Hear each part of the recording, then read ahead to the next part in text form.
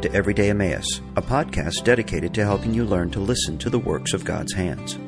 The objects all around us are not silent. All creation testifies to its Creator. As we develop the habit of faithful observation, we will hear echoes in the world around us of the same testimony we find in the pages of Scripture. Each episode will explore one facet of God's amazing creation in an attempt to hear what it declares. Join me now as we ponder the works of His hands. The Bond of the Sea.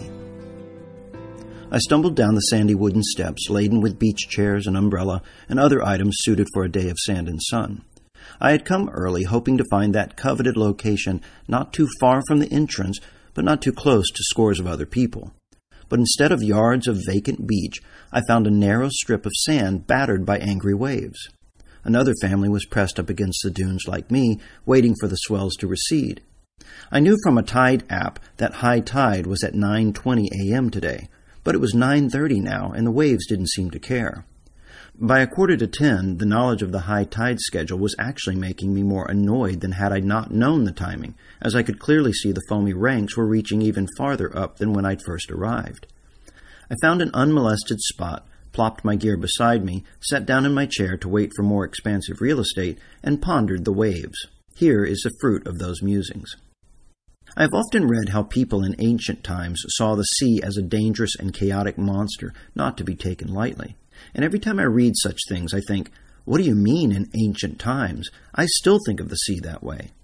One can't help feeling the power of the sea, even while only standing knee-deep in its currents. You feel the tug around your legs and know that it could drag you out into its depths in the blink of an eye, and no one would ever see you again. It's a mighty force. But have you ever wondered what keeps the waves at bay? Nestled comfortably behind me, just a few yards beyond the dunes, was a row of ocean view homes. Why did the builder think it was safe to place them there in light of these advancing swells? Why did people think it was a good idea to plant a city like New Orleans, which is some 6 to 10 feet below sea level, right on the Gulf Coast? Because, for all the tumultuous gains of these curling crests, and for all the flooding of sporadic Katrinas, these waves retreat as quickly as they come. It's the breaches and the floods that are the exceptions, not the boundary. Now you may think of the ocean like a giant bowl of water, with its liquid contents confined by simple gravity.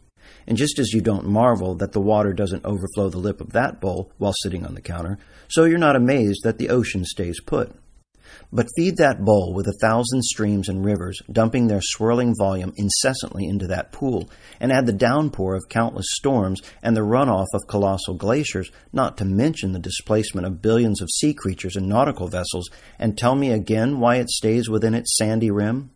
This pounding of the waves has gone on for millennia, but dig up some musty map and trace the shape of all the countries bordering the oceans, and you will find those familiar contours you'd see on any modern map.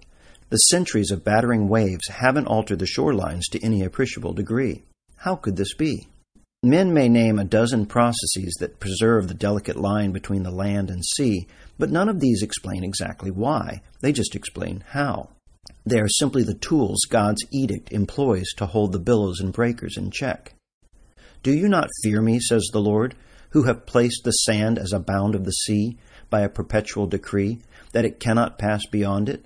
And though its waves toss to and fro, yet they cannot prevail. Though they roar, yet they cannot pass over. Jeremiah 5:22. And again, speaking of the sea, God says, when I fixed my limit for it, and set bars and doors, when I said, this far you may come, but no farther, and here your proud waves must stop. Job 38:10-11.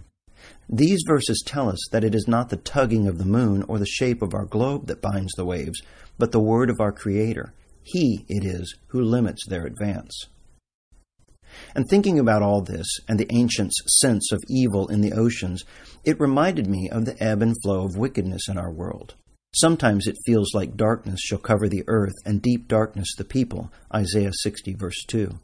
I have seen the wicked in great power and spreading himself like a native green tree, the psalmist observed. Yet he passed away, and behold, he was no more.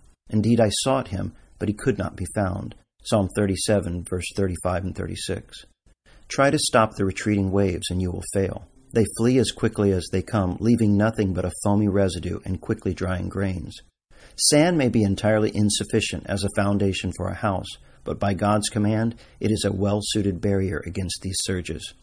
And though the knowledge of His sovereign protection may actually try us at times, as God's dreams to Joseph did when their fulfillment seemed to never to arrive, Psalm 105:19, the tide ebb of God's Word tells us that these waves will soon retreat, and His kingdom will continue to expand.